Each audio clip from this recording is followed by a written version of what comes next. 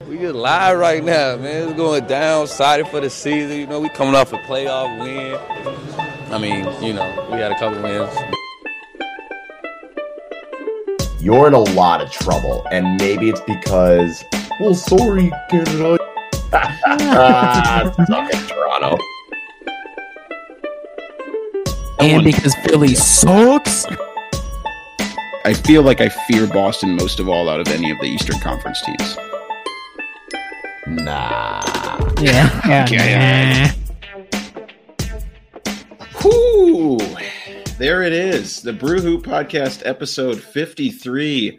For those of you listening via just the podcast, of course, this will sound probably a little bit different from some of our other podcasts. We've decided to try out the live stream element of the system that we use. It's called StreamYard. So we thought it might be kind of fun, given the current situation, to have our faces be out there. So hopefully going forward on Sunday morning, we're going to be doing live streams, and you'll be able to tune in with us, see our faces, see us, shoot the breeze with one another, talk about Bucks, talk about probably life, because there's not a whole lot of Bucks stuff to talk about as well.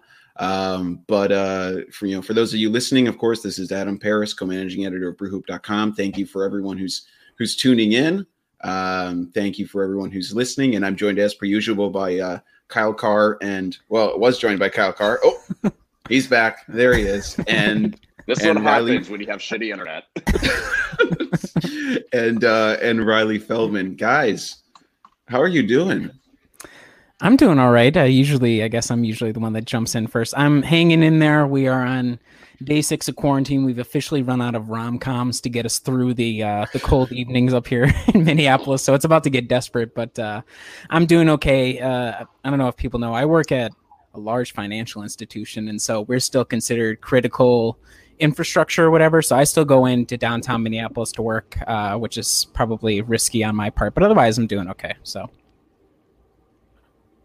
Yeah, I am doing okay with this lockdown. With my job, it focuses a lot on college campus recruiting, which is really difficult to do when all the colleges are shut down because of this virus. So it's consistent of me working from home, which has been mixed. And then when I'm not working, I've been playing Animal Crossing or watching Psych or something. So at least when I'm not working, this has been fine. I've been able to manage. It's just from 8 to 5 where I'm kind of screwed.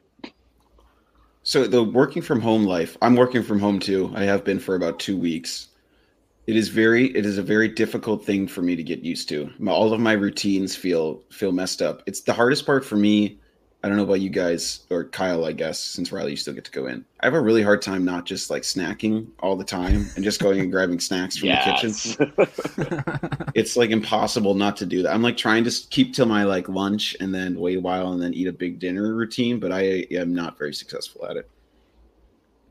Yeah, I think the weirdest part of the routine is more like the getting ready in the morning, because like I don't have to, get dressed and shower as much and not have to worry about driving. Like I still take Gio on in the morning and I'll still brush my teeth. That's probably it. So it is nice that I can save about 15, 20 minutes of my day, not having to worry about that.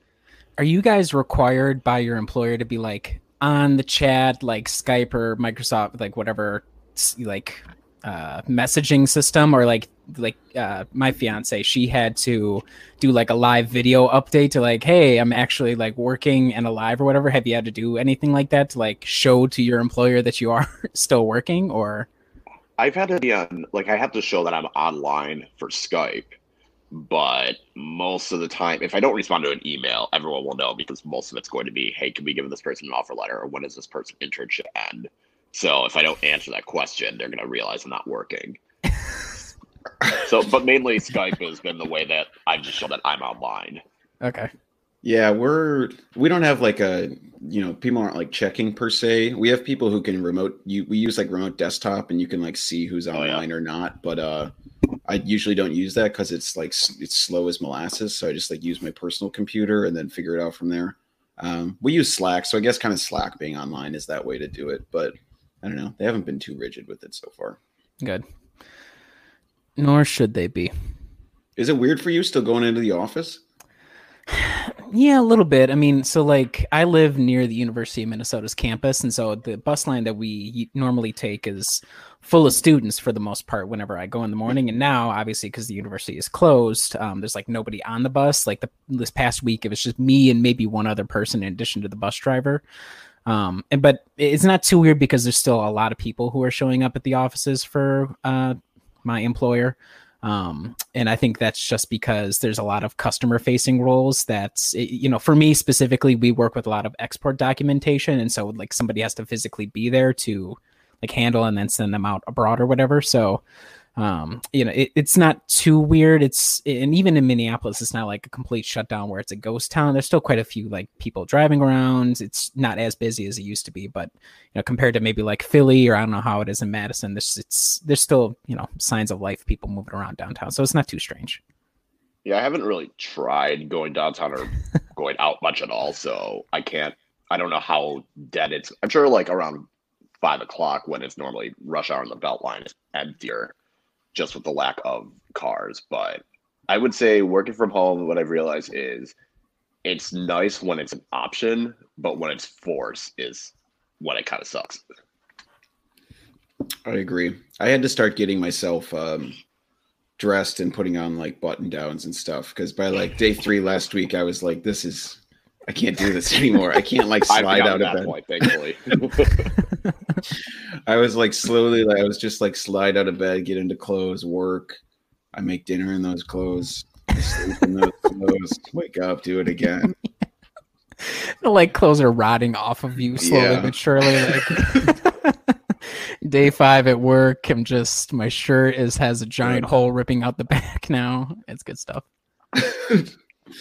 Oh, all right. Well, NS on the live stream, working from home is where it's at. That's what I'm talking about. I guess we don't know what struggles you're having, but feel free to let us know in the comments. Anyone who's watching, feel free to just leave us a comment or something you want us to talk about. We'll be more than happy to interact with it, given the dearth of Bucks comments or commentary that we can have. But I am curious. We haven't talked really since this whole thing went down. Like, Kyle, what was your initial reaction like when the Rudy Gobert news hit and then everything sort of cascaded from there? Yeah, I kind of mentioned it on the round table, but it just felt like it just escalated really quickly because it went from, okay, this is something that be aware of, wash your hands, it's fine, to wash your hands, maybe try not to be around as many people as possible. Then it turned into, okay, don't go out, to we're just going to limit it to 50 people, to now it's a whole shutdown. Like everything just escalated so quickly. And when the Rudy Gobert news hit, I remember just sitting at home. And it just like, as I was scrolling through Twitter, it just seemed like there was a new update where all of a sudden it was, okay, they're postponing the game. And now the game's pretty much called off. And then it was Rudy Gobert is testing positive. And then all the players are getting like locked down in one specific spot to get tested to make sure that they're not spreading it. And it just, and then went to that to, okay, we're just going to suspend the season. And it was kind of the same. It was funny because it was always wondering which league was going to be the first to fall. And it seemed like the NBA was one of the first ones to announce, we're done. We're just going to postpone it. And I think that really caught me off guard because like once the NBA did it, then you saw the NHL, then you saw, the NCAA tournament just got canceled. But then on the inverse, I'm looking at England, like over in Europe and all the soccer leagues, and they're still playing. The Premier League was still playing and having games that weekend.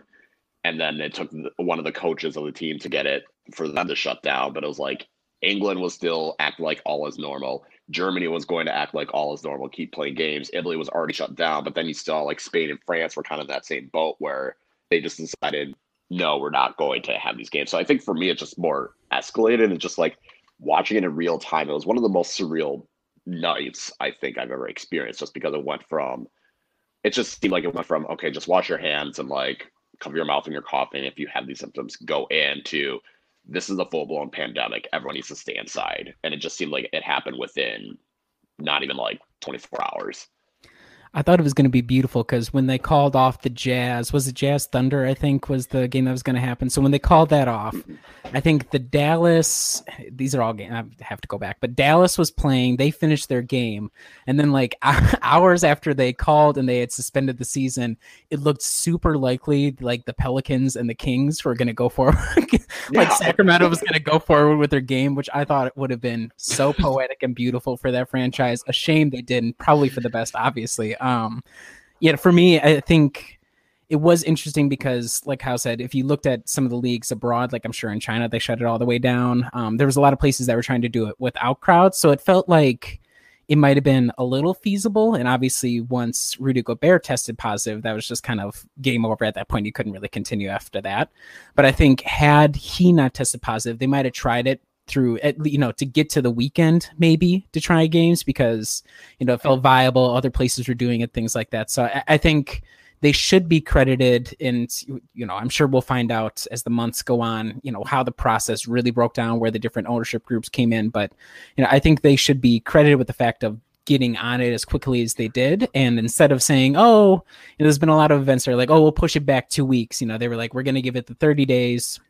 Then after that, we're going to reevaluate. Now they've been not necessarily clear, but they've been pretty good at through like Woj and Shams and whoever else to say, we're considering maybe July, August, maybe we'll do something like, without the fans at that point, if we can quarantine people.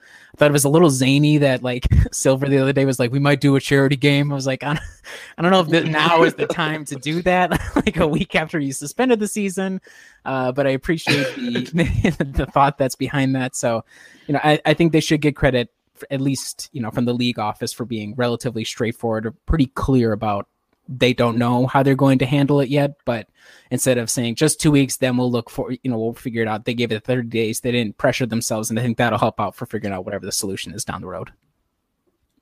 Yeah. And by all indications, the solution, there really isn't one right now. I don't really think we're going to get any clarity on what the solution might be for a long time. I know, obviously, like Woj has insinuated, they've talked about maybe August or something, looking at dates, I think. But like, the hardest part for me, I think, is that we just have no clue when it might even come back. Like we probably won't know for months when we might even be able to see NBA basketball, if we'll see it at all going forward. Yeah. And I think, and we can probably jump right into that, talking about what the solutions are. Obviously, Adam, we're going to have to defer to you since you're the podcast medical expert. So,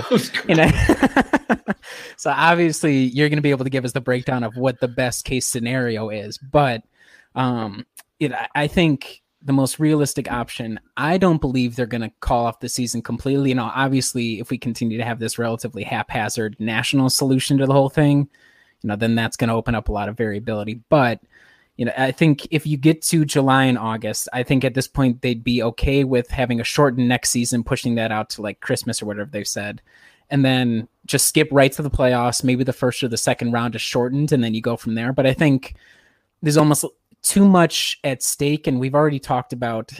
There's been a lot of discourse around the league of the regular season doesn't really mean anything. There's, not as much interest. There's still a lot of interest, but not nearly as much.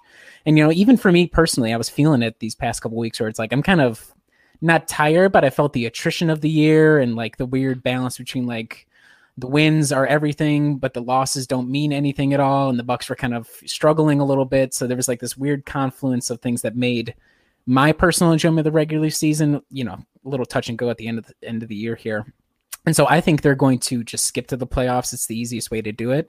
Shorten season next season, do it around Christmas and then go from there. But I don't know if there's an ideal solution that, or something that seems more realistic to you guys or not. Yeah, I think the issue is I don't think it's coming back until summer, maybe June at best. But I think it would just be easier to jump into the playoffs. Maybe have the first round be a best of 5 instead of a best of 7, and then you can still have rounds, the next couple rounds be the best of 7. Because no one has a balanced amount of games played, do we try and get to a number that allows all the teams to have the same number of games? So then that way you can just base the record off of that, because you look at Milwaukee, I think they've played 1 or 2 less games than want to say like Toronto. Like there are teams that are like they've played 2 or 3 more games already. So how you manage to get everyone on a level playing field and then go into the playoffs and it's not as much of an issue in terms of like what teams are going to make the playoffs. It's just more of a how do you determine seeding and the Western Conference. There's still a couple teams that are just neck and neck. So it's just more figuring out the seeding. So maybe just getting games to, maybe I think they played like what 50-ish, 50 or 60-ish, get them to 70 or 72 instead of the 82, and then he can jump straight into the playoffs. But I think it's going to start in like June or July, have a shortened next season, and have it start at Christmas, which would probably be even better for the league because then you can have games on Christmas Day, and you already get enough viewership when that happens, but then you can increase that even more because it's going to be a return to the NBA. Everyone's going to be available to watch come Christmas time, and you can still have your marquee teams start off, and then everyone starts, the 26th. So I think a shortened next year is going to be better and I don't think anyone has an idea just because this hasn't happened before to this extent. It's one thing if it was just one pocket of the country that was affected by this, but it's the whole country. And not only that, it's also a worldwide thing. So you're looking at every other league is kind of trying to figure out the same thing. NHL is trying to decide how we're going to do this. MLS is trying to figure out how we're going to do this. The XFL had to completely decided we're just going to give up on this year, but we'll come back next year. So how many other leagues are going to follow suit and just maybe join later in the summer, or I don't think anyone's going to cancel the season because I feel like there's a lot of financial ramifications that can happen with that. So I think they'll finish this current season, and then if they have to start the next season later, then they're going to do that. Yeah, man, this is like uncharted territory. I'm just going to shout out Ross J on the stream, working from home starting tomorrow. I know you say you got to motivate yourself to shower. You got to do you, but I would highly recommend it as someone who's worked from home for just a few days now. I would highly recommend it as a starting point. Maggie Kingman, shout out, watching the stream. She's wondering whether this will affect Giannis and the boys messing with their routine. I forget who tweeted it out, but seeing like some basement or something. But I also thought I saw something about like Jared, some athlete who was on some pod with a national guy that I didn't listen to, talked about how they think like players need like a month or something to get back into their routines. Because I think that's the other thing is like, we've also had this up in the air of like, can they go to the facilities? Can they not go to the facilities? Like, how are we going to be able to let players even get into the idea of ramping up to full speed? Because, there's a reason there's like a month-long preseason before, the season even starts. And this wait will probably essentially be as long as the off season. So, how is this going to potentially affect the idea, Riley, of like, will the Bucks be able to like get back into their routine, whether it's like just chemistry on the court or just individual player, fitness? Well, the beautiful thing is because of the way Budenholzer's system is set up, we don't even need to be in shape. We don't need to practice anything. We know exactly what we're going to do every game. So I'm not worried there. Okay. Not so much like, I think the question Maggie poses is a good one because, for somebody like Giannis or like Chris or any of the guys who maybe have bigger contracts or are planning on staying in town in theory a little bit longer, they have like homes and everything. And I think, like I said, like Giannis, he has his own workout area. I think he was working on building like a basketball court semi-recently onto the house or whatever. So, for those guys, it might be easier to stay in shape. I think my concern would be probably for the guys like a Pat Connaughton or any of the guys who just like have apartments where even if they're in that location, maybe their building has like the shutdown on the equipment they can even go to. And like you said, the facilities. So like, even if they could, or, wanted to try and keep in shape, it's going to be a lot of like high intensity interval training YouTube videos at home to stay in shape for the most part, which like, that's one thing to do, but it's definitely not the norm for them. And so, I saw, for example, Pat Connaughton on Instagram, he posted on his story about,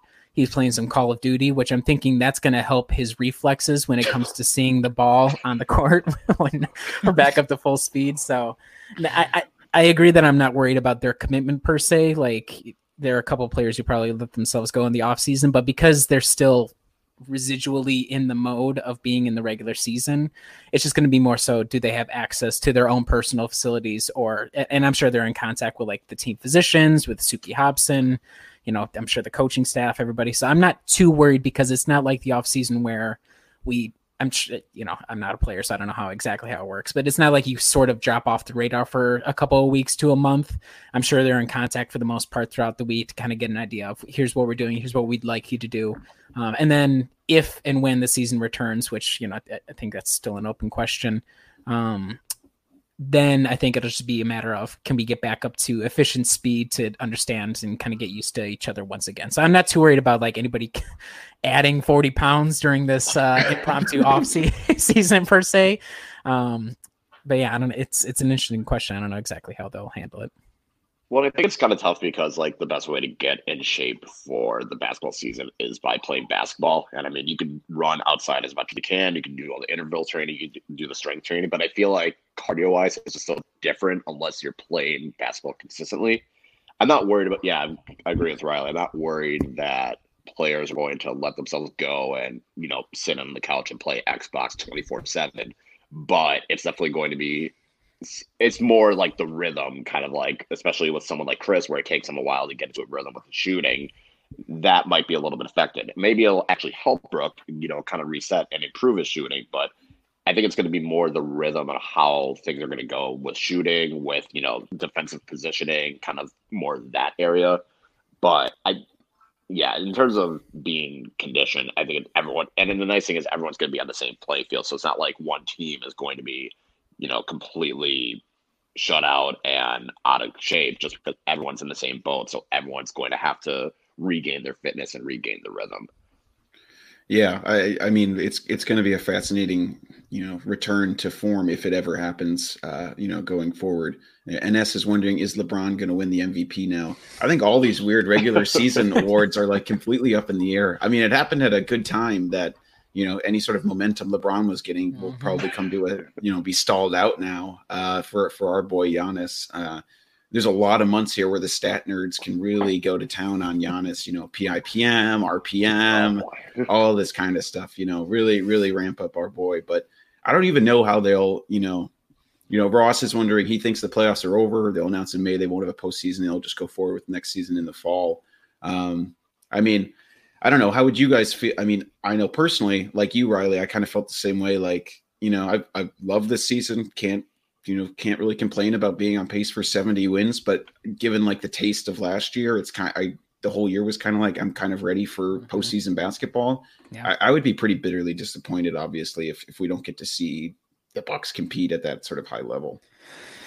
Yeah, and I've seen people been like, well, like I think NS also said we get the supporter shield like for having the best regular season record, which I mean, I guess that'd be if the NBA is really committed to like trying to mimic other soccer leagues around the world, maybe that's what they could do, is they'll introduce that award on top of everything.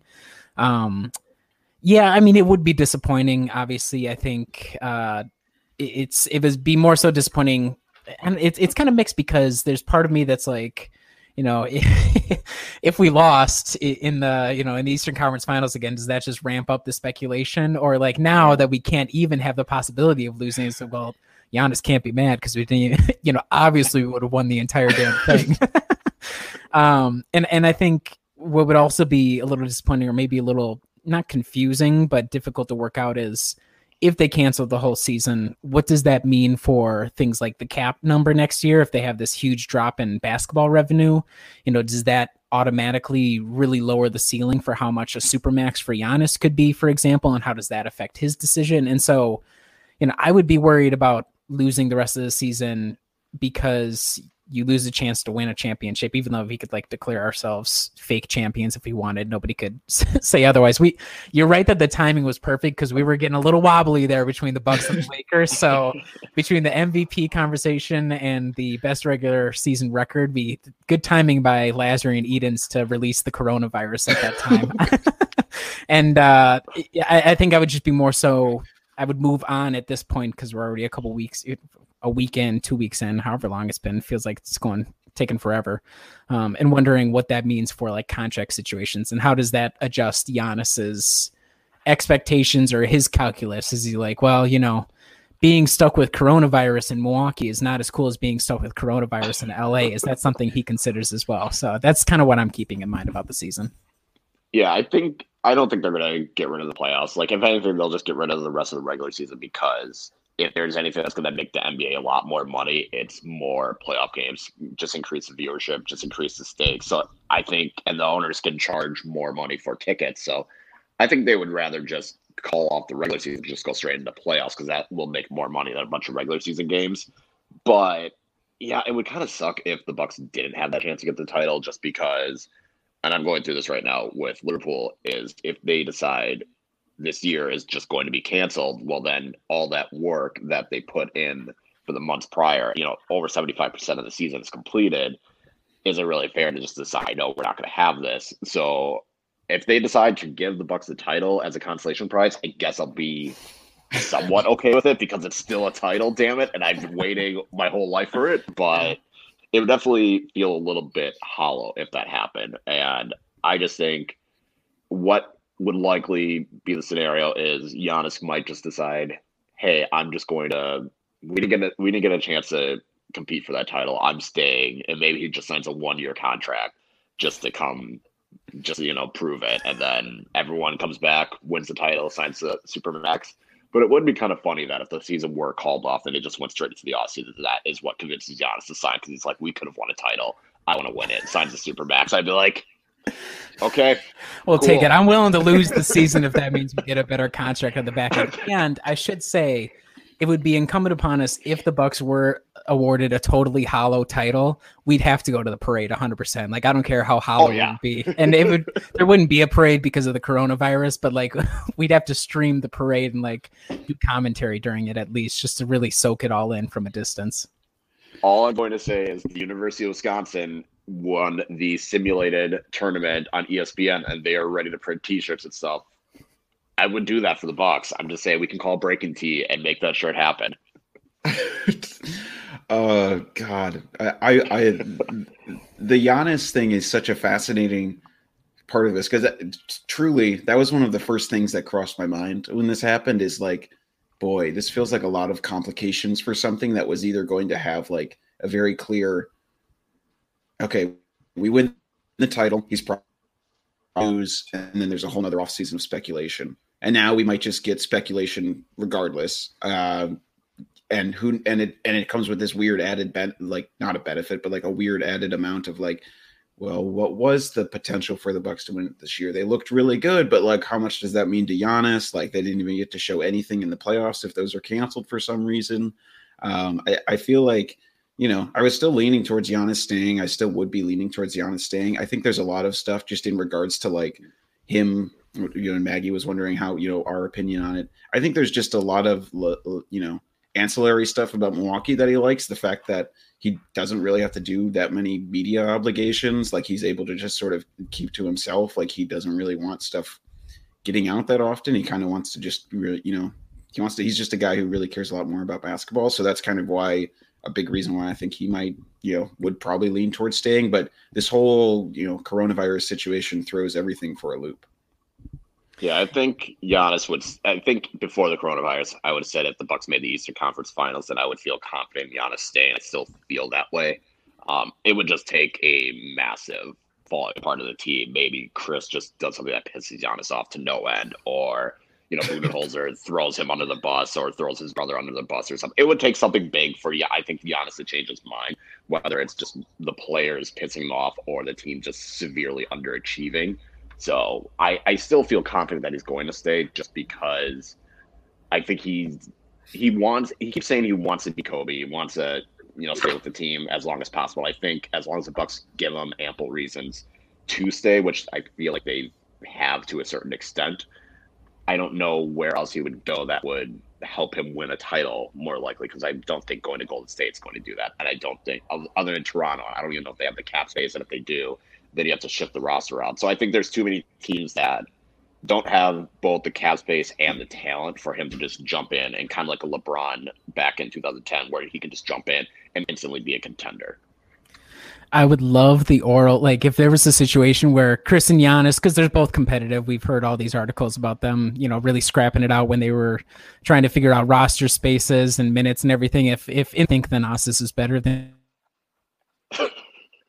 Giannis away from Milwaukee. Now I think you're right, Kyle, that at this point, and going back to Maggie's original question, it all comes down to the Bucks have done pretty much everything besides pay the luxury tax, which we don't have to get into. They've done everything that you could really realistically ask for as a player to put you in a position on the basketball side of things.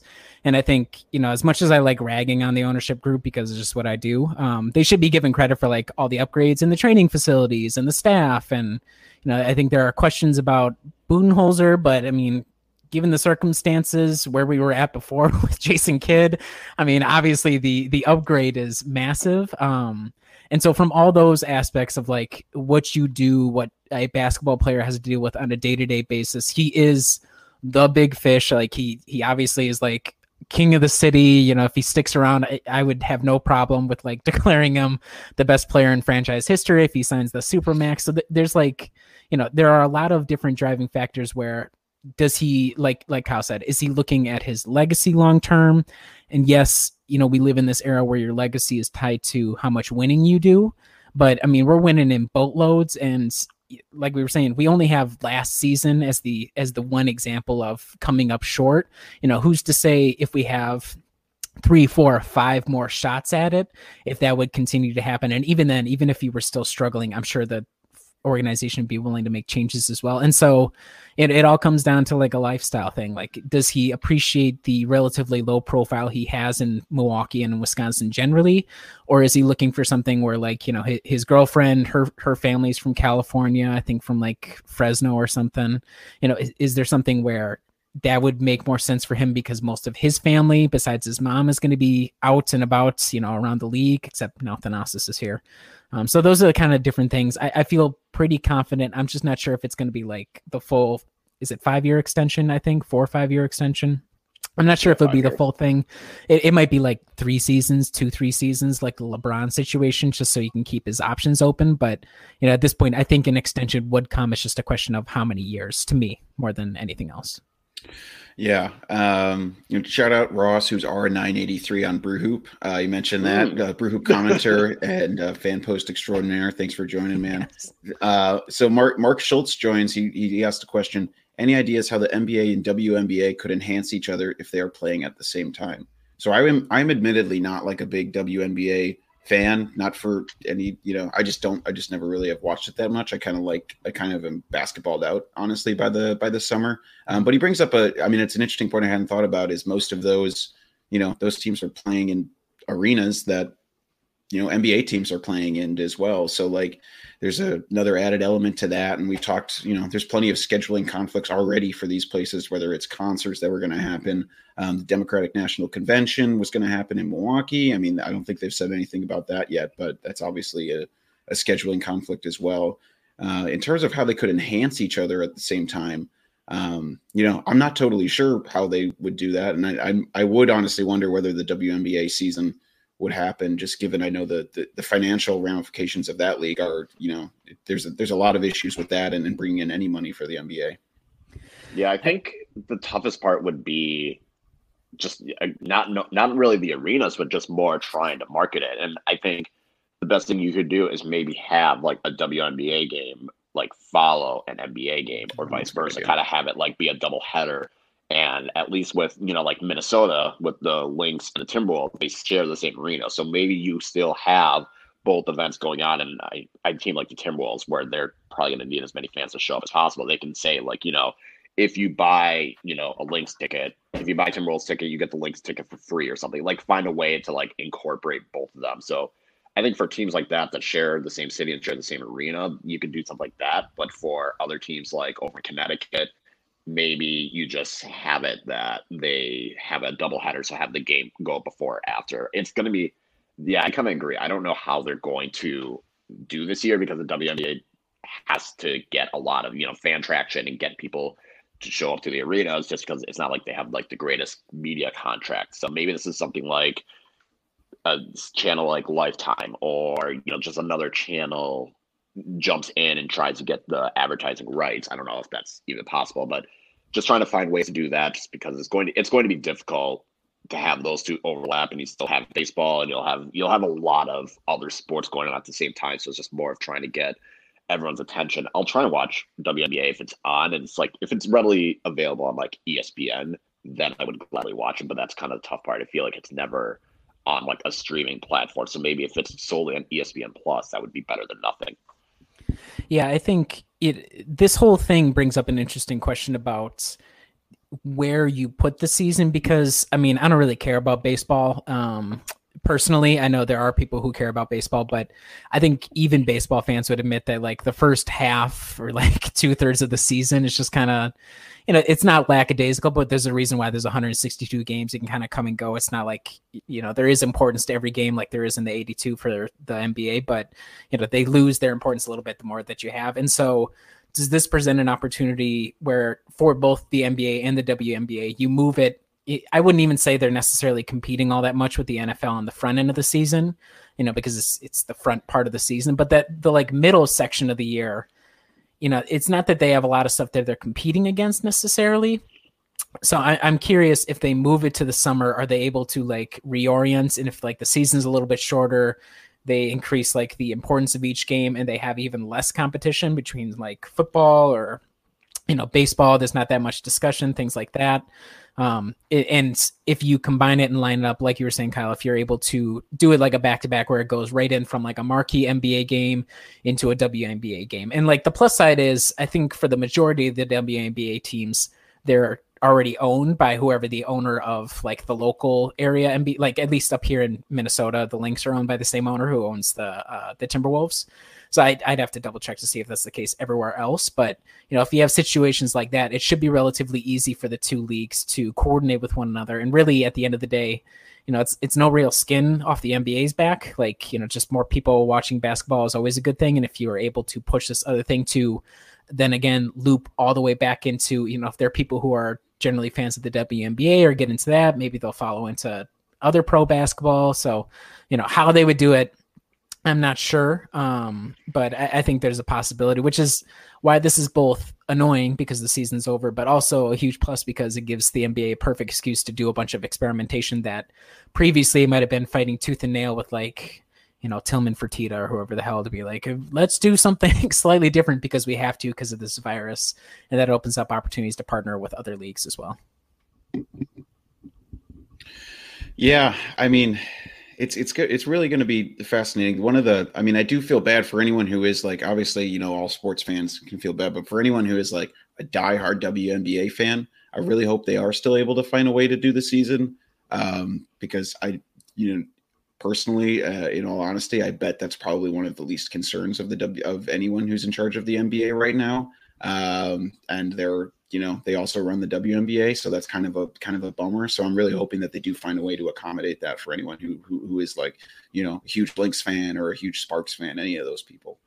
All right, guys. All right, so we had a couple topics prepared, and I want to move into them. We're going to be talking about players from non-playoff teams that you would want on the Milwaukee Bucks, and we are going to do that right in 1 second. We're just going to pause for a quick ad break, okay?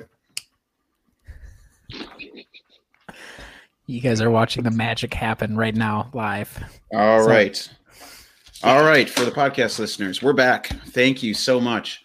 All right, guys. We are going to do a segment where we go through players from non-playoff teams that you would want on the Bucks. And the Ross J, Steph Curry, that's a great suggestion. He would be good on the Bucks. I like that one a lot. I like that guy a lot. That's a really solid suggestion. I think he would work really well. But we put some parameters on it, and the parameters that I gave Riley yesterday were MLE, mid-level exception or less. But then I realized I said whatever Brooke made, and he doesn't make the MLE. So what we're at is $12.5 million or less. So a player who's slightly better than the MLE or less. So we had it at 12.5 million basically or less. Players that you would want from non-playoff teams on the Milwaukee Bucks. I found this exercise harder than I thought it would be, but I'm interested to see who you have, Riley. So I think I don't know how we want to do this. If we just want to do it like in the order that you have it in the outline, just kind of give or take. So here's the other thing that I did. So for a lot of these, it's easy to be like, well, I would love Trae Young because he makes minimum. I'm going to assume those kinds of guys who are still on rookie deals or like really big parts of those teams, I'm not going to go for them. And so, I mean, I don't know do we want to just start with like Washington or Zion, for example, Well, or you could just say, I would just say whoever you got. I wouldn't say we have to go team by team. okay. So a couple of examples that I have. So, and a lot of them, you're going to be, some of these names you'll be like, I've heard of these guys before. Ish Smith, anybody? He's shooting 36% from three this year, a 4.8 to 1.4 assist to turnover ratio, perfect Eric Bledsoe backup. Charlotte, I looked through. The only guy I would have wanted was Marv, and we have Marvin Williams, so it's a huge plus there. I have for Chicago, Tomas Satoransky. I know a lot of people are really high on him as an option. Taj Gibson from New York, just so he doesn't kill us in case. I don't know if anybody's getting bought out anymore this season, but there was a time period where he was with Chicago where he would put up 40 and 25 routinely against the Bucks. So I think insurance to bring him in. Detroit, Christian Wood for chaos factor. You have to, right? I mean, at this point, there's a lot of different Bucks you could go for, but Christian Wood is the upside play. Plus, it would fulfill everybody's desires to have, not everybody's, but the diehard Christian Wood fans to have him back. Atlanta, I was looking through. There wasn't anybody who was like super competitive, like Josh Collins, I guess. Vince Carter, if you like, older dudes, if you want like the veteran savvy. There wasn't anybody there that jumped out. And then Cleveland's, just to wrap up the East, it's got to be Delhi, right? I mean, again, more backup point guard. I'm really not sure if I would say, I was looking through, I had forgotten that Dante Exum was in the league because I haven't heard anything from them. So, I think maybe Larry Nance would be the other option there, but if you're just looking at, to be silly, probably Matthew Dellavedova would be my next pick. So it's an interesting one. I was looking more so for like, at this point, backups for, in case Eric Bledsoe detonates into a million parts. And, who knows if we're going to find out if that was the case, but I was just kind of looking around for point guards or guards in general that might be able to back up, or like I said, with Christian Wood, just kind of chaos factor. All right. Well, R983 has a few here. He was in on Christian Wood with you. So didn't like the Ish Smith pick as much. NS has Tony Snell, R93 with Henson as well as the suggestion. Boy, those are a lot of solid picks. I like the mix of sentimentality and effectiveness on the Bucks roster. You really you walked a nice line there. I think people forget, and I'm not sure if this is the case. Did Ish Smith have to start a game in that series against the Heat where we got totally dominated when he came with Probably. JJ Redick? Yeah, I would hope so. Maybe he does suck, and but part of the issue with this exercise is there's a reason why these dudes suck and they play on sucky teams. So I mean, you're not exactly having a lot of good picks, especially given the other circumstances. Maybe you could do like Davis Bertans if you wanted him, but I wasn't too concerned. So sentimentality, you put Davis Bertans. Okay. So, you can make the case for him. But yeah, so that's why I went for this, just for sentimentality. And he was like the least annoying part of the whole Orlando trade that brought JJ Redick to Milwaukee. So that's why I went for him. All right, Kyle, you got a few? Yeah, I had a few. So Washington, I went with David Bertans just because, to have someone that can come off the bench and shoot well, that sounded appealing. I do have shades of Nikola Mirotic nightmare still haunting me, but it would still be better than trying to rely on Ersan Ilyasova. So I had him. For the Bulls, I just didn't have anyone. There's no one in Chicago. Coach Boylan. You wanted Coach Boylan? If we could take rookies, I would take Kobe White. Like, he would have been a great option because I think he's going to be pretty solid. Or, I think that would have been fine. But I couldn't think of anyone for Chicago. Charlotte, kind of the same thing. We kind of got the one guy I would want the most. For the Knicks, I thought Elfrid Payton wouldn't be a bad option, just because I know he's not a great point guard, but he seems to have improved since his time in Orlando, just more in terms of being a ball handler and a playmaker. So I would probably go with Elfrid Payton. Detroit also would go Christian Wood. mainly because I just want to see how many subtweets you can fire back at Budenholzer again. Yes. Yes. Atlanta. Yeah, again, it was kind of tough because Atlanta, I feel like, has like a bunch of guys on rookie contracts and then Vince Carter's corpse. So I guess I would go with Vince Carter because my other option would have been DeAndre Hunter, but again, he's on a rookie deal. It was tough because on the Eastern Conference, I feel like a lot of these teams are just intentionally tanking, so they're just putting these guys on lower contracts.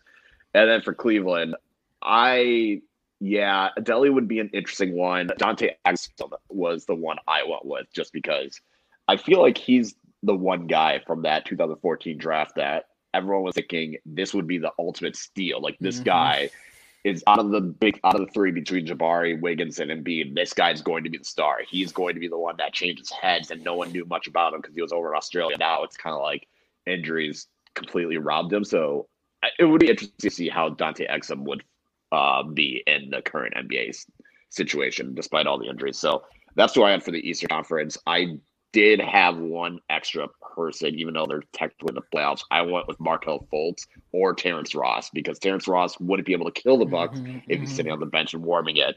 While Markelle Fultz, I think everyone's starting to see it now how good he has been and how good he could have been if Philly didn't completely ruin him. I think the Magic ones are valid. One, because the spreadsheet I put together accidentally left Magic people on there, and I forgot they're in the playoffs. Yeah.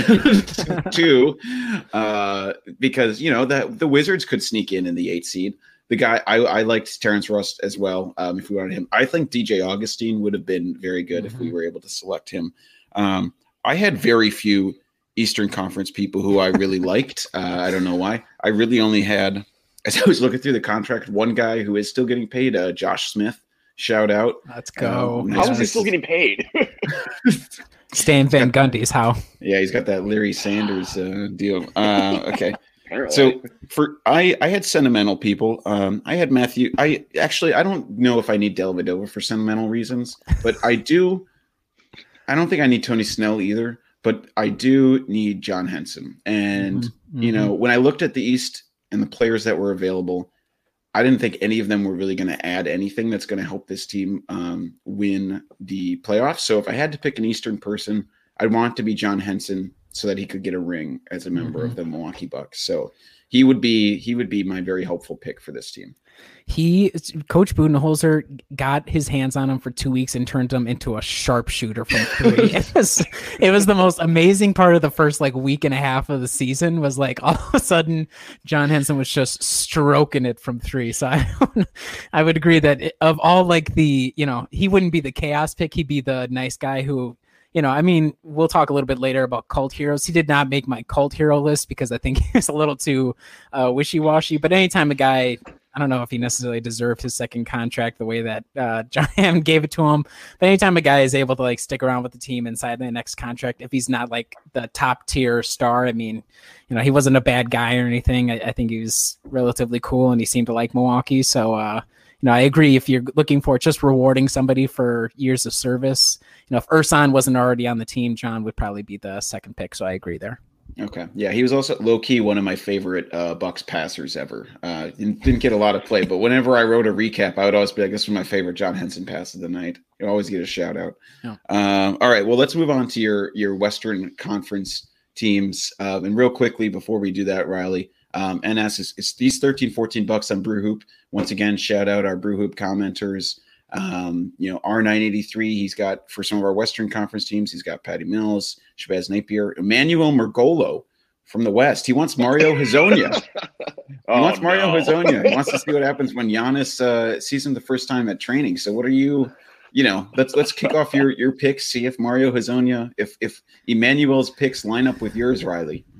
So here's the thing, right? It's difficult with Portland because you could either be zany with Mario, you could be extra zany and go for Melo and just let's bring it all the way around, because I can't remember, did we determine, does Giannis like Melo or does he hate Melo? I can't remember, because I know he really got up for playing the Knicks in particular. So I don't know if that would be chaos factor as well, but I think, if strangely enough, the Bucks are the team that gets Melo his ring, that'd be a perfect end to his career, I think. Or Trevor Ariza would have been the other guy if I was being semi-serious, but all these picks for a lot of these guys are like, does he have anything in the tank left? For New Orleans, I had JJ Redick. That's relatively straightforward, just like, Wes Matthews from 3, but maybe a little bit more reliable or a little bit better with a shot creation at this, at their current place in their career. Sacramento, I know everybody hates Jabari Parker. I would bring Jabari back just again, if you're going sentimental and we're looking for rings here, let's hand Jabari a ring for everything that happened when he was here. I agree with R983 about Patty Mills. I think Patty Mills is like the really obvious, if I'm looking at this entire list for guys who could really contribute from the get-go, I think he's definitely the highest level just because he's, I don't even know how I would necessarily describe Patty Mills. I mean, everybody kind of knows what he's like, a spark plug. He's able to do a little bit of everything, really good with the ball in his hands. And so that's like insurance plus for Eric Bledsoe. I think Patty Mills, he might even be able to like just start on the team because he's that good.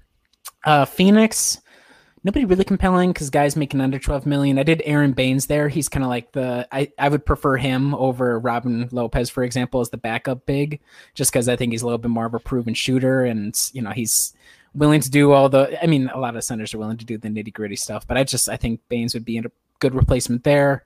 Minnesota, they suck so bad that it's tough to pick anybody. Maybe like Josh Okogie, I guess, but he's still on rookie contracts. I don't know if that would necessarily work. And then Golden State, I mean, it's got to be Dragan, right? Like, how can you? I don't even know if he still has a contract or a roster spot there. But if I'm going to pick anybody from that team, it's got to be Dragan. Just so again, we can bring him back and make everybody happy that we cut that guy, and it was going to cost us a title or whatever.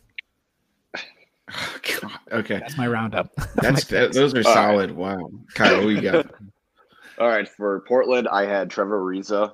It just felt like a dude that is willing to get scrappy and can still shoot and defend. So I had Trevor Ariza. New Orleans, I had E'Twaun Moore, just another wing that can come off the bench and shoot threes. I probably would have gone with Lonzo. We were doing rookie contracts, but I went with E'Twaun Moore for that reason. Sacramento, I went with a popular trade target, Bogdan Bogdanovic. Just, again, wing guy. He could probably start right now. As we've seen, he seems to be able to drop 30 on the Bucks whenever he wants. San Antonio, I also have Patty Mills. I know we talked about it in a previous episode of the podcast with trade targets, and Patty Mills would have been the perfect solution just as a point guard that, he probably could start over Eric Bledsoe right now, and especially in the playoffs. Then we got a little bit ridiculous. For Phoenix, I had Frank Kaminsky. Let's just bring him all home. The Wisconsin Badger fans. Just get all the easy money in the world. Jersey sales would go through the roof. It'd be like Sam Decker, but better. And then for Minnesota, I actually saw Malik Beasley. Like, because of that whole Denver trade, they got a lot of Denver guys that I like Martin Gomez and Malik Beasley. So I went with him. And then for Golden State, I just said Jordan Poole. I don't know. It seems like he would be okay. I guess Golden State doesn't really have anything worth a damn that isn't making a lot of money. So, and even the players that do make a lot of money, like Andrew Wiggins, I would want no part of. Yeah, Golden State is tough because it's basically like 4 very good players you can't pick, and then like 15 players who suck ass, and you don't pick them at all. Oh man. Okay, I may have gone slightly over the reason, but I figured that was close enough. Dude, Kaminsky would be great. Well, if we could get Sam Decker out of Russia, bring him home. I think he's stuck over there. No, we can just leave him in Russia. That's fine. He can stay. Oh wait, come on. He's a wing with potential. I'm not a Sam Decker. I was never a Sam Decker fan, even when he was at Wisconsin. Wow, I was like an asshole. Well, I liked him when he was at Sheboygan. Fine, the early days.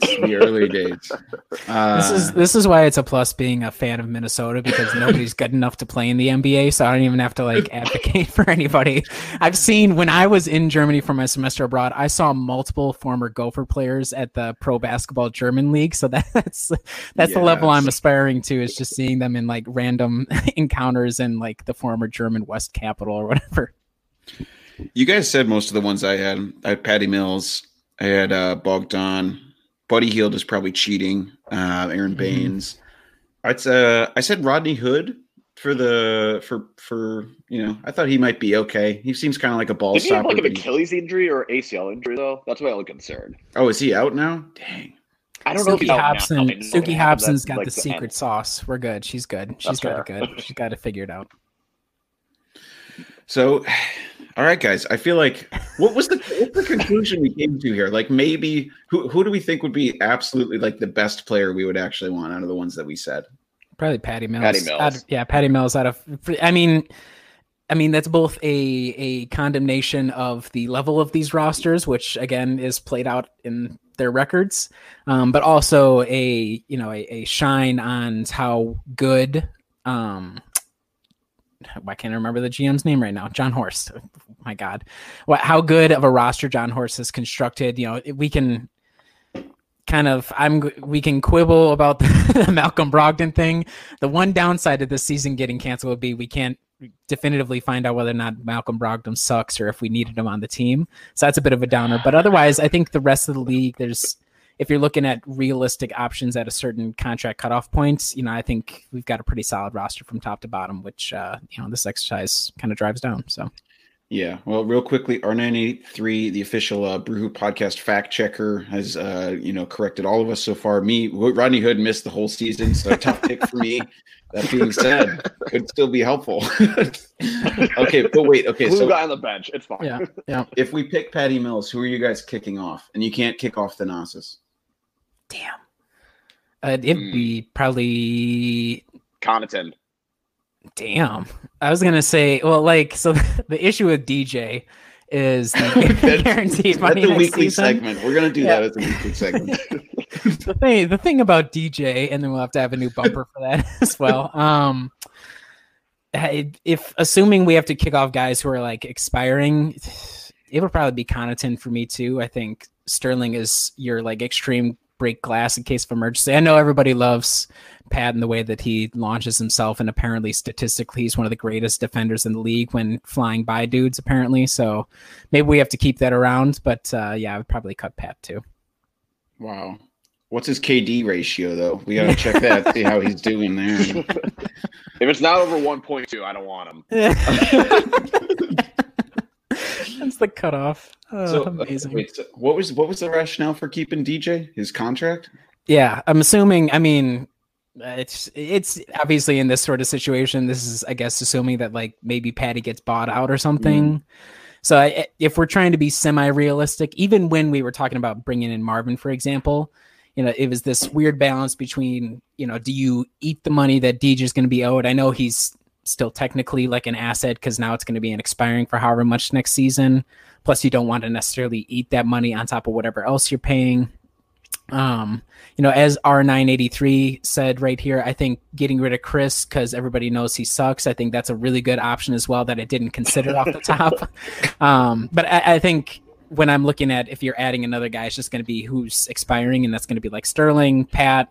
Who else is expiring? It maybe I don't even know how it would work with the guys with options. I don't think you can necessarily get rid of them either. Thanasis, obviously you can't because he's Giannis's brother, so he's untouchable. So I think he has a 2-year contract, so he does as well. Yeah, he's guaranteed. Though I think it's less than DJ. So I think at that point you just cut whoever's you might not even bring back next season. So which is probably going to be whatever Sterling, I would guess. Sterling or Connaughton, yeah. Wow. Well, goodbye, Pat Connaughton or Sterling Brown. Hello, Patty Mills. Hello. Just like that, we fixed the rest of the roster, boys. Boom. We did it. There it is. We solved the Eric Bledsoe conundrum. All right. Okay, let's do it. Let's go on to our next segment. Top Bucks cult heroes for you guys. And we want to hear it for anyone watching the live stream. Chime in with your Bucks cult heroes too. But let's kick this off. This was your idea, Kyle. Let's kick it off with you. So I'm going to go with, I don't know if he is considered a cult hero, but in my eyes he is the Prince of Cameroon, Luke Richard Mbah-a-Moute. Yep. I loved him when he came in the league. He was always my favorite player, even though he couldn't shoot worth a damn at the beginning of his career. His defense, I always vouched that he should be starting. He was at one, I think at one point I said he was like the third best Bucks player to a couple of my friends who kind of laughed at me, but he was always like that guy for me. And I think it's kind of funny that near the end of his career, he became a 3-point shooter. I was like, man, if he could have had that earlier, I think he still would have been a Bucks player. But yeah, for me, it was easily him. It just, he came to the league from UCLA, instantly was at least a solid player off the bench, which granted, we'll talk about this later with that team that he was on. There wasn't much other options, but yeah, for me, I would say he was the guy that for me was my favorite cult hero. Yeah, when I was looking at this experiment, so I think we've talked about this before. I only became like a real follow the team fan and in like the Fear the Deer run, like a lot of other people. And so my like cutoff for cult heroes kind of goes from there on out. So I had Luke Richard on mine as well. And I was like looking at he went from like being a heavy contributor on like those Clippers teams with the Blake CP3 Clippers teams to like out of the league and like in a quick minute. So his drop off was pretty precipitous, though I think he was kind of struggling with like injuries and, keeping managing the load and all that sort of stuff at the end of his career.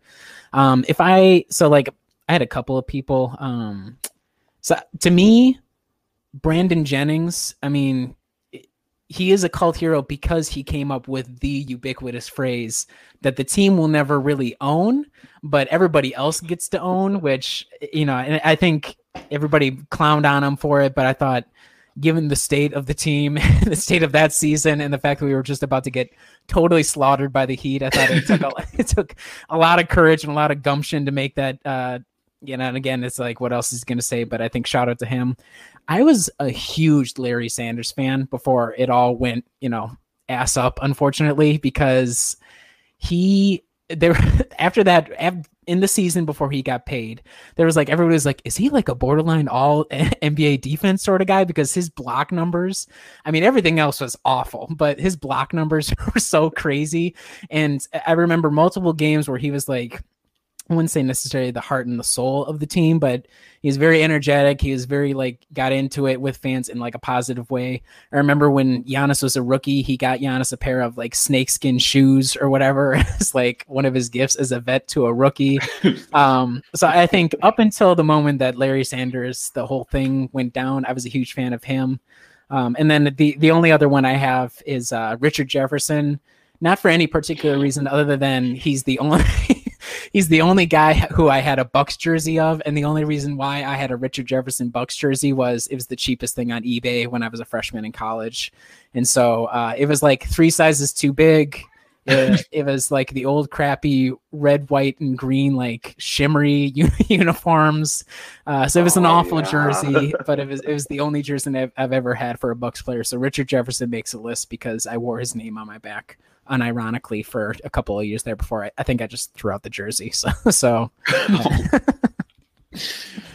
Wow, an incredible list. I'm sort of akin to you, Riley. I probably became a fan more around Fear the Deer. Like fandom probably reached its peak around the Brandon Knight for MCW trade, which is pretty sad state of affairs for me. I still remember coming home and being like, God, this Ennis guy, like he's going to be on a great deal. He's young, like lots of room to improve. So for me, it's 2, and I don't think either of them would qualify as cult Bucks heroes for anyone, but they are for me. Johnny O'Bryant. I think famous Buck, came out of LSU, didn't quite have the athleticism of Shaq, but had similar strength. Mm-hmm. A lot better, player, able to, shoot from the perimeter, obviously, once he left the Bucks and went to Charlotte. But the reason he's a cult hero for me is the, yearly ESPN rank, where they rank like the top 400 players. J.O.B. slid in at 399 one year. Mm-hmm. And forevermore, I was impressed by that, especially when he was above Clint Capella in those rankings. And then he was started for several games and basically only played like 10 minutes. Oh, okay. That's a good one. So J.O.B. for me. And then Damian Inglis, who sucked a lot. But for his entire rookie year, I was convinced he was going to be like an amazing 3-and-D wing. He had all the sort of strength and frame to be able to do it. I was watching his tape from his games over in Europe. It was tough when he couldn't jump at all, and it was really hard for him to dunk. But he was like someone his second year. I was so excited to see him play, and then he just absolutely sucked. So Yeah. I have some honorable mentions as well. Yeah. Go for it. Number one honorable mention, Joel Prisbilla. Not only because he was just a massive, large dude, but also because I have his shoe and it's autographed. And he gave that to me. 12-year-old Kyle forever will love Joel Prisbilla for him giving me his shoe. Also, Mo Williams. I don't know if he considers a cult hero, but he was. This is old, like early 2000s terribleness. But yeah, Mo Williams was also another one. Kevin Ollie. He was on the Bucks for a hot minute. He didn't really do much. He was just kind of there. I don't know. And then there was one last player that Reese Gaines, Wisconsin-born, Racine native, Reese Gaines, went to Louisville as well. So those are some early to mid 2000s teams that forever I always thought they were really cool dudes, especially Joel Prisbilla. Number one in my heart.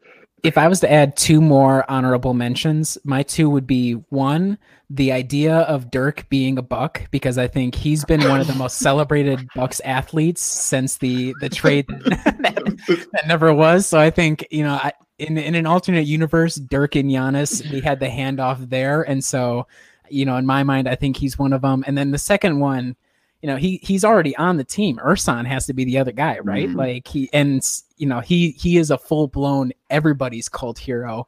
Obviously he can't move nearly as quickly as he used to. I think it would be a really interesting. I think if we were going under like the old Cole and like previous era jersey retirement qualifications, I think there would probably be a very legitimate chance that Ersan, since he played here for 40 years, could be a jersey retirement qualifiee. So that would be the two other honorable mentions I would add. But luckily, we already have one of them living in the flesh already on the team. So yeah, Ersan's been there since they were purple and green, so he's been here a hot minute. Yeah, great additions. R983 chimes in with Michael Beasley. Great pick. I feel like Michael Beasley is like a cult hero for every fan base that he was on, sort of in the latter stages of his career. He just said like some of the wildest stuff. So Michael Beasley, great addition. The white point guard from a small college, probably Nate Walters. Yeah, Nate Walters, nasty Naters. Him, of course, same draft class as Giannis. Really two steals. that would have been a deadly 1-2 punch had Nate developed in the way I think we all, because there was definitely I think Nate Walters was forced into the role. I don't know if was that Larry Drew and then maybe a little bit of Kid. I can't remember, but there was it's definitely Larry Drew. Yeah, yep. Nate Walters was definitely getting a little bit of burn, probably more so than he needed. But how good if he developed the modern Stockton and Malone would have been in Milwaukee for sure. Definitely a chance there. Well, we had like a history of Bednauer was good for us. Ramon Sessions was pretty good. Ish Smith wound up being pretty good. So like Nate Walters, he really had potential. Mark Schultz chimes in with an older pick, Paul McKeskey. I wish I knew them more, but I've heard a lot of shout. It's a really good shout out. Yeah. From everything I heard, Paul, Mr. McKeskey was a fantastic Mr. McKeskey. I know you're listening, Mr. McKeskey. Oh gosh. Okay. Oh, that was fun. That was fun to go back. Good suggestion, Kyle. All right. Next segment, guys. We're gonna do a recurring one here. I just picked a random Bucks team from the past. And it's, would you want any of these players from this random Bucks team on this year's roster? And the team I went with was the 08-09 Milwaukee Bucks. So just for anyone, now my parameters are, I didn't tell you guys this ahead of time because I'm not a good host, but the parameters are you have to pick the player and that player has to be like basically from that season. So like, for example, if you picked Austin Crozier, he's in his 11th season. Okay. So you get like, 33-year-old Austin Crozier or whatever. Yeah. But just for anyone who's listening, you can look up that team, but here I'm just going to run through the players and we'll kick it to you, Riley, for who you got. So Joe Alexander, rookie year, Malik Allen, 7th year, Charlie Bell, 4th year, Keith Bogans, 5th year, Andrew Bogut in his 3rd year, Austin Crozier, 11th year, Francisco Elson, 5th year, Dan Gadzarich, shout out, 6th year, Eddie Gill, 6th year, Richard Jefferson, 7th, Damon Jones, 10th, Tyronn Lue, 10th. Luke Mbamute, his rookie year. Michael Redd, 8th year. Luke Ridnour, his 5th year. Ramon Sessions, 1st year. Second year. And then Charlie Villanueva, 3 years of experience. So who you got, Riley? This is a really tough one. There, to me, I would almost say the entire roster, because there's a roster of heavy hitters we got going on here. A lot of, if we were going to say cult heroes, this is the roster full of cult heroes. I appreciate too. I'm assuming was Joe Alexander, is he like a army brat or something? Because it says here that he was born in Taiwan in Kaohsiung, so I'm guessing his like parents were in the military or something, or he's like a Taiwan. He's from Taiwan too, I guess. I don't know. Probably not going to go for Joe Alexander, even though everybody obviously thought that he was going to be one of the greatest players of all time. If I was to be like a serious pick here, probably Richard Jefferson, just because, I mean, he was the most prolific player on the team that season. His 3-point shooting, he shot almost 40% from 3, which is amazing. His rebounding numbers are pretty good too. So I'd say probably Richard Jefferson would make the most sense, though. Again, if I was to choose like a point guard, it's tough between Luke Ridnour or Ramon Sessions, because I think Luke Ridnour had he's like the experienced guy, so probably if I was to go one or the other, probably him. But I think Sessions would be a good shot as well. So I should note that Sessions only shot 17% from 3, so it was not exactly his greatest foray. But the league was different at that point. You were only taking like 23s a game, if that. So I'd probably go for and it says here that $13-14 is in Taiwan right now. So I'm gonna need you to confirm Joe Alexander's Taiwanese citizenship if you can, please. If I had to pick, I think I would trimmed it down to 3 players. It's either Andrew Bogut, Luke Mbamute, or Ramon Sessions. And I think I would go with Bogut, just because this was this was the season before his breakout. This was just before he became that all NBA type of player. And I think I would pick him just because his defense and his ability to be a good pick and roll big would have been very useful with Giannis and with Eric Bledsoe. Nope.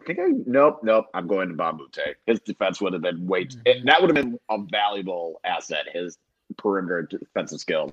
And he can match up with a Kawhi, he can match up with a LeBron, Pascal Siakam. He would be able to kind of provide the athleticism that Marvin and Ersan don't have.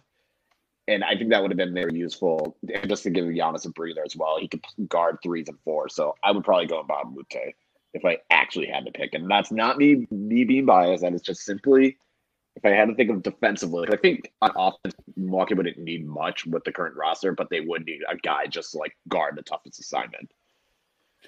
Did we say Michael Redd was cheating? No, we said at the time. You said at the time of their career. So I think this is after like 1 or 2 ACL tears for Michael Redd. So that's why I didn't consider him. He was in the Jabari Parker portion of his career at this point, I think. So wow. Okay. I'm just saying from like post injuries, just he sustained a bunch of injuries. 36.6% shooting from 3 on 5.8 attempts per game. He must have gotten an injury that season because he only played 33 games. So that must have been this was like the final year, because he played 72 games he played 72 games the year before, and then after that he really dropped off. So either we could probably go back and look, but I'm assuming he either sustained an injury or what, because after that, I mean, he only played 18 games the season after that, 10 after that, and then 51. He was like really dangerously close to playing his whole career for Milwaukee. That would have been kind of cool, I guess, even though it obviously didn't turn out well in the end, unfortunately. Yeah. Yeah. Well, I would probably go with Richard Jefferson like you did, Riley. Charlie Bell could be a low-key one. He's probably about like what Pat Connaughton is for the team or something. He shot, what did he shoot here? 36.3% from 3. Maybe he's a better shooter now. But I kind of like Luke Ridnour. I always liked Luke Ridnour quite a bit. I think he'd be a good little addition. For the team, have a little more backup point guard juice. Yeah, I think it was a perfect roster to start this out with. And also we should note the other thing that looking at this and then going for cult heroes, Scott Skiles was a coach for the Bucks for a long goddamn time. Like I was like, oh my God, season after season, they kept trotting Scott Skiles out there. Like, I mean, you want to talk about a long leash. That was the place to be. Was in Milwaukee when Herb Cole was running things, because he would let you just roll for a long time before he finally pulled the trigger. So shout out to that guy for somehow being the coach for like 8 seasons. Oh God. All right. Well, who would you guys kick off if you're putting on your player? Just like we're no stipulations. I didn't think this through well enough. So just like, who are you kicking off? Well, I'd probably kick off Joe Wilson and take the cap hit if I'm going to replace him with Mute. Yeah. Again, if I'm trying to be like somewhat realistic with Richard Jefferson, I think that's, I don't know, maybe I just get rid of Marv right away. Like, like I don't know, like Ersan, you might be able to do whatever. He's got the contract next season potentially. So I mean, maybe Marv. I don't know. It's again, it comes down to like Sterling or whatever. If you're making that big of a talent upgrade, relatively easy to kick off one of the very end of the bench guys. And again, you can't, even in this situation, you can't get rid of Thanasis because he's Giannis's brother. He's that ironclad with his roster spot that even in this zany experiment where we're doing time travel to 2008, 2009, he's still safe with his roster spot. So shout out Thanasis. Agreed. He's locked in. All right, guys, we got like 10 minutes left, and we won't rush it, but we got about 10 minutes left in live stream. So let's move on to our last usual potpourri final bits here. We're going to start it off, of course, with rapid fire questions.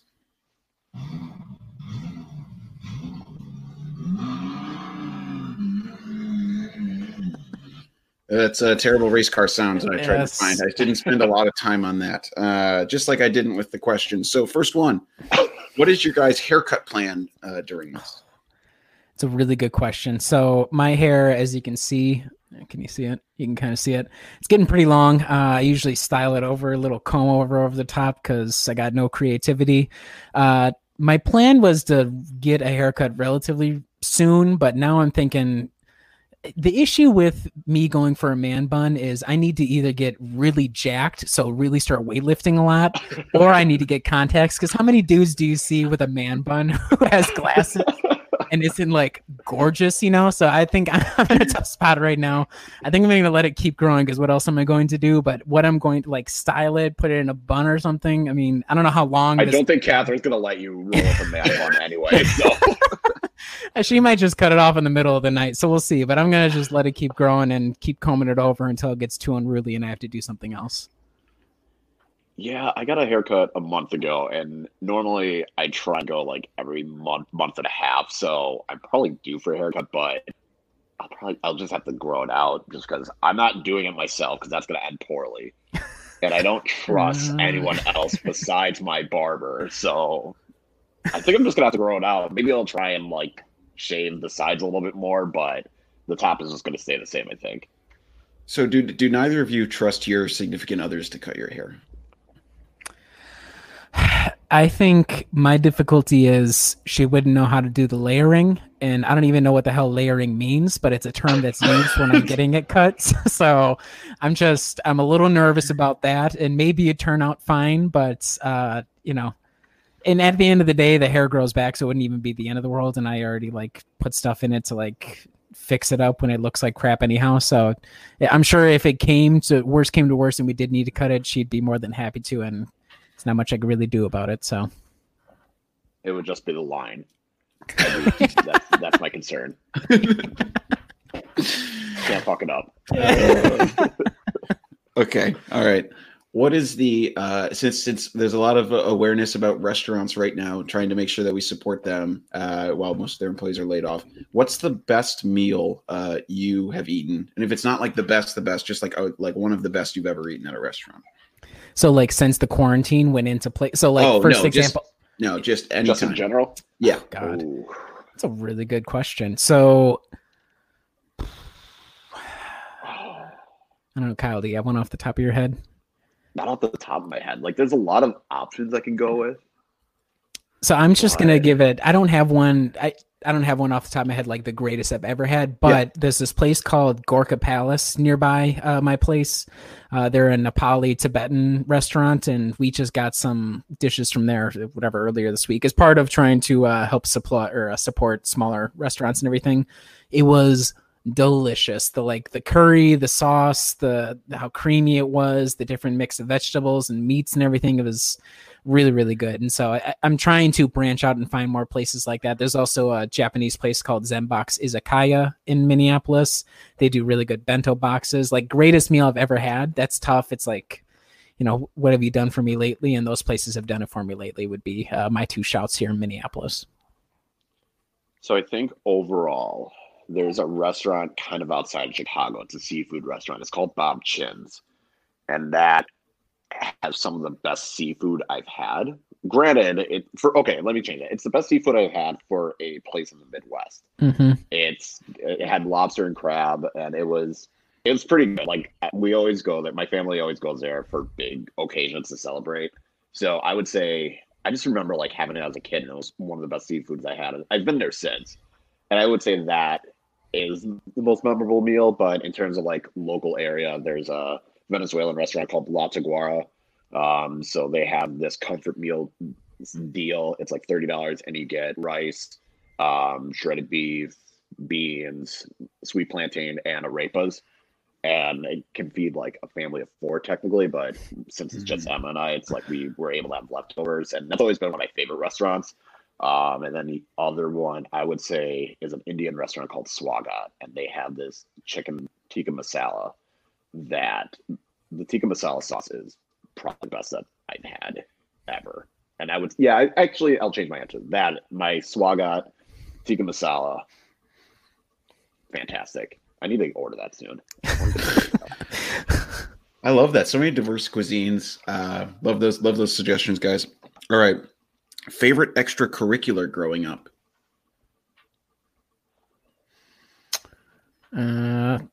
Go for it, Kyle. You look like you might have one. I guess like at the time, marching band was a good time. It was one of the few moments in high school I actually liked. Yeah, I would go marching band because like freshman year we went to Pasadena. We got to march in the Tournament of Roses Parade, which was pretty awesome. Junior year we and went then watch Wisconsin lose in the game. Sorry, continue. Wisconsin didn't play that game. Thank you very much. Okay, It was okay, Michigan all right, and USC, so didn't have to worry about that. Freshman year we went to the Tournament of Roses Parade, march of that. Junior year we went to Florida and was at Universal Studios and got to march in a parade there. Otherwise, just like the state competitions and traveling around and doing competitions on the weekend. Yeah, it was one of the few things in high school I actually enjoyed was marching band. I would say that my go-to would be Boy Scouts, which is like super. People is hearing like, wow, what a lame. Which I mean, some of it is deserved, but my family, my dad is an Eagle Scout. I've been it since I was in like Cub Scouts when I was like 5 or 6. All the other guys that were in the troop were really cool. The leaders were really cool. All the activities we did, you have your weekly meetings and all that sort of stuff. So I really enjoyed Boy Scouts from top to bottom, even if the organization sometimes can be a little problematic in some aspects of what they're doing and going into bankruptcy and all sorts of different things. But when I was in it for my specific troop, I really loved it and the different stuff we did. So that would be my shout out with some caveats on the side. All right. Well, that's all I got, guys. We'll move on. Kyle, do you have a film review? I'm trying to remember if I did Cool Runnings already or not. I don't think so. No, please do that. Oh, perfect. Then yes, we're going to go with Cool Runnings. Classic Disney movie about the Jamaican bobsled team in the 1990, I believe, Winter Olympics. Just a good movie. A lot of great morals. And it's one of those where they were able to depict Caribbean culture without it being super problematic and annoying, which I appreciated. Like, there's still stuff that kind of made me cringe, but yeah, it's just a very enjoyable movie, very feel-good story based off of true life events. You kind of just hope that they make fun of the Swiss team a lot, and yet at the same time, I feel like the Swiss team just didn't do anything. They were just minding their own business, and it was more the German team that was kind of the asshole. So just good to see like how it all like turned out. Like I said, based on the true story. So it's just an enjoyable movie, and it's like relatively, and it's like quick, easy watch. I think it's only like an hour and a half, but yeah, good movie. 9 out of 10. We'll always watch it. It's on Disney Plus, and I was kind of mad when Disney Plus first came out. That wasn't an opt-in, so now that they finally added it, made me feel better. Wow, high praise. 9 out of 10. That's good. All right. Yeah, that's the second highest movie I have besides Coming to America. Coming to America, I gave it 10. Okay. Next up, we have the fountain pen review, and I'm just I have some bumpers here.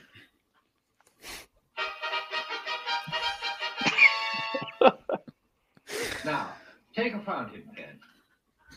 There you go. Speak of the devil. So it's been a while since we last spoke about fountain pens, which is probably for the best for everybody involved, to be perfectly honest. I have 3 new pens in my collection since we last spoke about it. And 2 of them are TWSBIs, which is a Taiwanese company. I know that $13-14 said they're in Taiwan. So I don't know if TWSBI is really well known or well, used over in Taiwan. But the one that I'm presenting today is my new Eco T.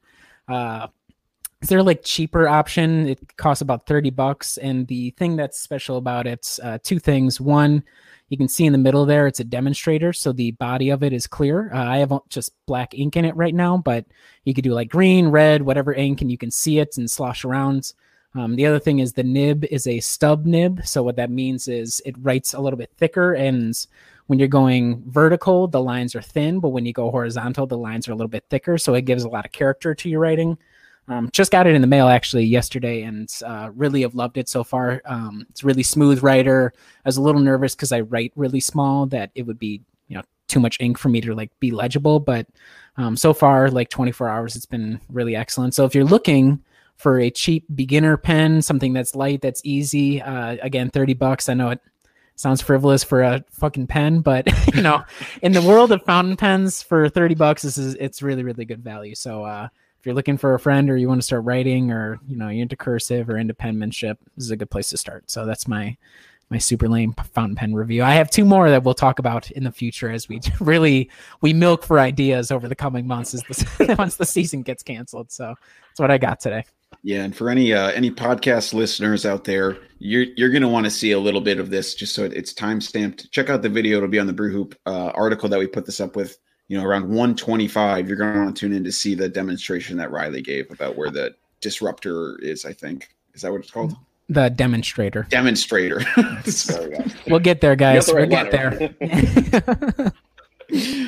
All right. Okay. To close us out, guys, we're going to do weekly predictions. Okay. So what we've done here is I have simmed each of these games on NBAGamesim.com. Shout out. I didn't pay for the premium version. We could sim it like 10,000 times so we get an accurate amount.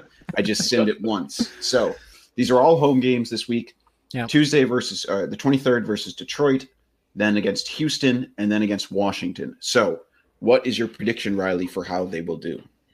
I don't want to be a pessimist here, but no, I'm just kidding. I'm going to go for 2-1. I'm guessing that I'd be really curious. I'm going to have to go look this up later to see how it runs it, like what math it's doing to figure it out. I would guess that the system gave us wins against Detroit and Washington and a loss to Houston, because maybe the system is really out of whack with this like whole new small ball that's throwing the numbers for Houston all over the place. So I would say 2-1 is what these simulations said we went this week. Kyle, can your optimism? Is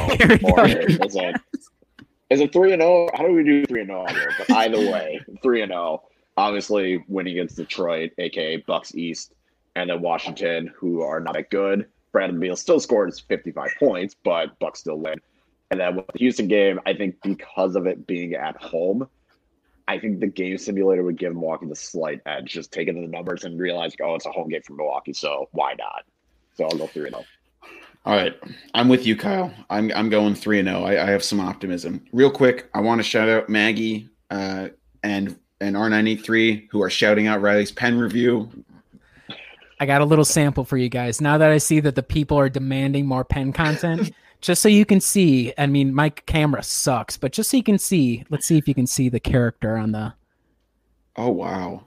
So you can tell where it's given a little bit more thickness on the downstroke, sideways on horizontal. Now, I could show you examples of my other writing, but we'll wait for other pen reviews for that because those are from my other pens. But as you can see, it really gives you like some, I don't even know, like some gothic character to it. It's people get crazy with these damn things. So that'll be the last pen note. But since you're about to shout those people out, that's a little example of what this pen is capable of. Yeah, we always knew that was sort of our demographic, and we're trying to play into that now. So thank you, Riley, for bringing that to No us. problem. No problem. We're all 80 years old, is what the demographic is. That's what we're trying to exude here from the podcast. Okay, all right, here we go. I haven't looked at these results, but we're gonna go one by one to show you guys how we did. Okay, so first up is that Detroit game. Here we go. Oh no, we lost 119 to 116. Who is the top scorer? Let's get the leading scores. Does it give you that? Okay. Yes, it does. Christian Wood, 22 points for the Pistons. Oh wow, a monster 22-point, 13 rebound performance. That is just nuts. That sounds about right, though. Jordan McRae goes off for 18. Okay. God, Langston Galloway 16. Tony Snell for 14. And then McKaylook, 13. Thon Maker, 7 points and 4 points for Brandon Knight. Those both feel really right. Those feel correct. Of all the parts of this simulation, that's the one that really jumps out to me as the most realistic. So they somehow, what in the world? So they got 30 free throw attempts. Dude, the repping is still bad, even in the simulations. Come on. Okay. All right, let's see what the Bucks did. So we got 12 free throw attempts. Yes, of course. Of course we did. Come on. 29 points for Giannis. Let's see. Very much on brand. Chris, 7 for 15. Only takes 2 3-pointers, though. Okay. Brooke Lopez goes 1 for 5 from 3, just like we all knew. Damn, this is a really good simulator, actually. I take it all back. This is really good. Eric Bledsoe, just 9 points. Pretty on brand. Yeah. Okay, wow. And the Bucks shoot 35% from 3, shoot the same amount as the Pistons, which feels a little odd. Yeah. Not terrible. But, right, yeah. So okay, so that's tough. So Riley, you could still win this. Okay, let's go to the Houston game. Bucks win 117 to 100. They throttle them. It's not even close. it's a murder.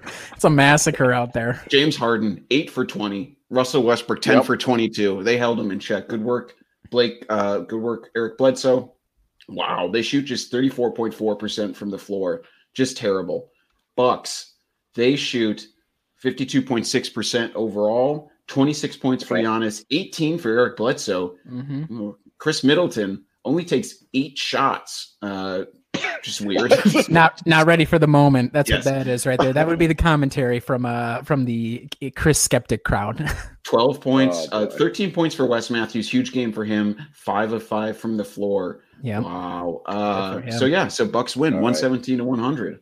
This last one, this is nerve-wracking, this final game against Washington. Bradley Beal goes for 80. Oh, no! 136 to 119 Wizards. God damn it. Did Bradley Beal have like 85 points, I guess? He must have scored. He had 43 points. Yes, he did. Absolutely, he did. 18 of 32. He still only shot 8 threes, which feels weird, but that's fine. Oh God! I think what's great about these. Oh wait, Han, you had another stat. All right, they shoot 60.9% from the field, 48.4% from 3. Dude, I've been saying all season the only way teams can beat us is if they shoot out of their minds from 3. We just happen to get hit by it against the Wizards. That's all. Oh, that would have to be. Is that an NBA record? That seems like an NBA record. I feel like the other thing we should do at these end of these exercises is what then is the narrative about the Bucks coming off of this week after these results. I think the Giannis isn't MVP / the Lakers are guaranteed to win the title narrative. It gets that much more ramped up. Even if you beat the Rockets because you say, oh, they're kind of gimmicky, they're small ball. You lose to the Pistons and the Wizards at home. I mean, we are a fraud team at that point in the national narrative. Well, I would Wow. say there'd be plenty of referee conspiracies after the Detroit game, just on free throw disparity. Alex Lazary goes on a tweeting rampage. Still doesn't get fined by the league, by the way. Yeah. Then Milwaukee went to Houston. Narrative is in Giannis's favor. Everyone memes James Harden putting his pants, so all is well in the world. Yeah, And then yeah. the Washington game turns into this is why. It's kind of like the Phoenix game where all of a sudden everyone's just like, what the hell just happened? It's going to be the Phoenix game where Washington just shoots so well and there's nothing you can do about it.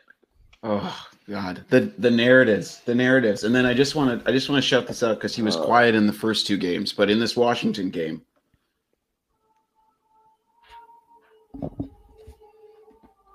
Oh, I'm excited now. We can use it together. I think I can be a professional basketball player. I think I could be a professional basketball player. We do too, Dante. We do too. he had 11 points. Okay. Yeah, Great. He was- Awesome. it's fine. Uh, All right, so That's the thing that's most annoying about the season. That's really the thing that's most annoying about the season. We were waiting for Dante to win us a game or two in a critical playoff series, and we're not going to have the joy of that potentially this year, which is a real shame, which I think everybody here agrees would be the biggest letdown of the season for sure. 100% agreed. Wow. Well, this was a lot of fun. I'm going to say one thing real quick. Hopefully it was a good distraction for everyone. One real thing about the current situation. Obviously, just follow your local guidelines to the best of your abilities. Wash your hands. I know it's really hard to do all of the kind of stuff that we're going to have to be doing in the months ahead in terms of staying inside, getting essentials. But it's really, really important for me personally, close to home. Obviously, we all have other people that we care about that if they get this could really be deadly to them. For me personally, I don't have a lot of family living near me. Thankfully, my parents are in a pretty good place. That's not true for everyone. And then my wife works in a medical ICU. It's the designated COVID unit for our hospital in Philadelphia. It's going to be really rough for her. So please, please, please do your best to flatten the curve and try and prevent this from spreading too exponentially and really slamming our healthcare to the umpteenth degree. So, Agreed. And one cheer note, happy birthday, Maggie. She commented on it. I'm glad that you were able to join our stream. Happy birthday to you. Hope you have a good day. yeah, no kidding. Yeah, and if anybody has suggestions for things we could do a little different, things you'd like to see us talk about, since we can only talk about the 2002, 2003 Bucks so many times before we lose our minds. So if there are other topics, I know, Adam, you posted an article on the Brew Hoop page about, putting this together to say we're going to be streaming. You guys are more than welcome. Those who already comment, or if you don't already, go on to Twitter, wherever, just give us ideas, because we're going to need them over these coming months, especially if we're going to try and keep, whether we do it weekly, bi-weekly, whatever the deal is. So, or semi-weekly. I don't even know how it would be. So just let us know if there are any things you'd like us to talk about or suggestions for how we could improve. Yes, please do. And, it was great to have everyone on commenting. For anyone who's listening via the podcast, which, could be the majority of people, tune in. We're going to, we'll let everyone know when we're going live on brewhoop.com with an article. We'll hear we'll listen to this back and hear how it translates to podcast. Hopefully it's not, we're not losing too much in translation. But thank you everyone for tuning in. It was awesome. This was a really nice distraction. Hopefully you guys, have a really nice week. Go to brewhoop.com. We occasionally will have, threads where you can talk about basketball. You can talk about it's a, good community for all of us. And, follow us on Twitter, on Facebook, and we'll talk to everyone again soon. Thank you so much for joining us.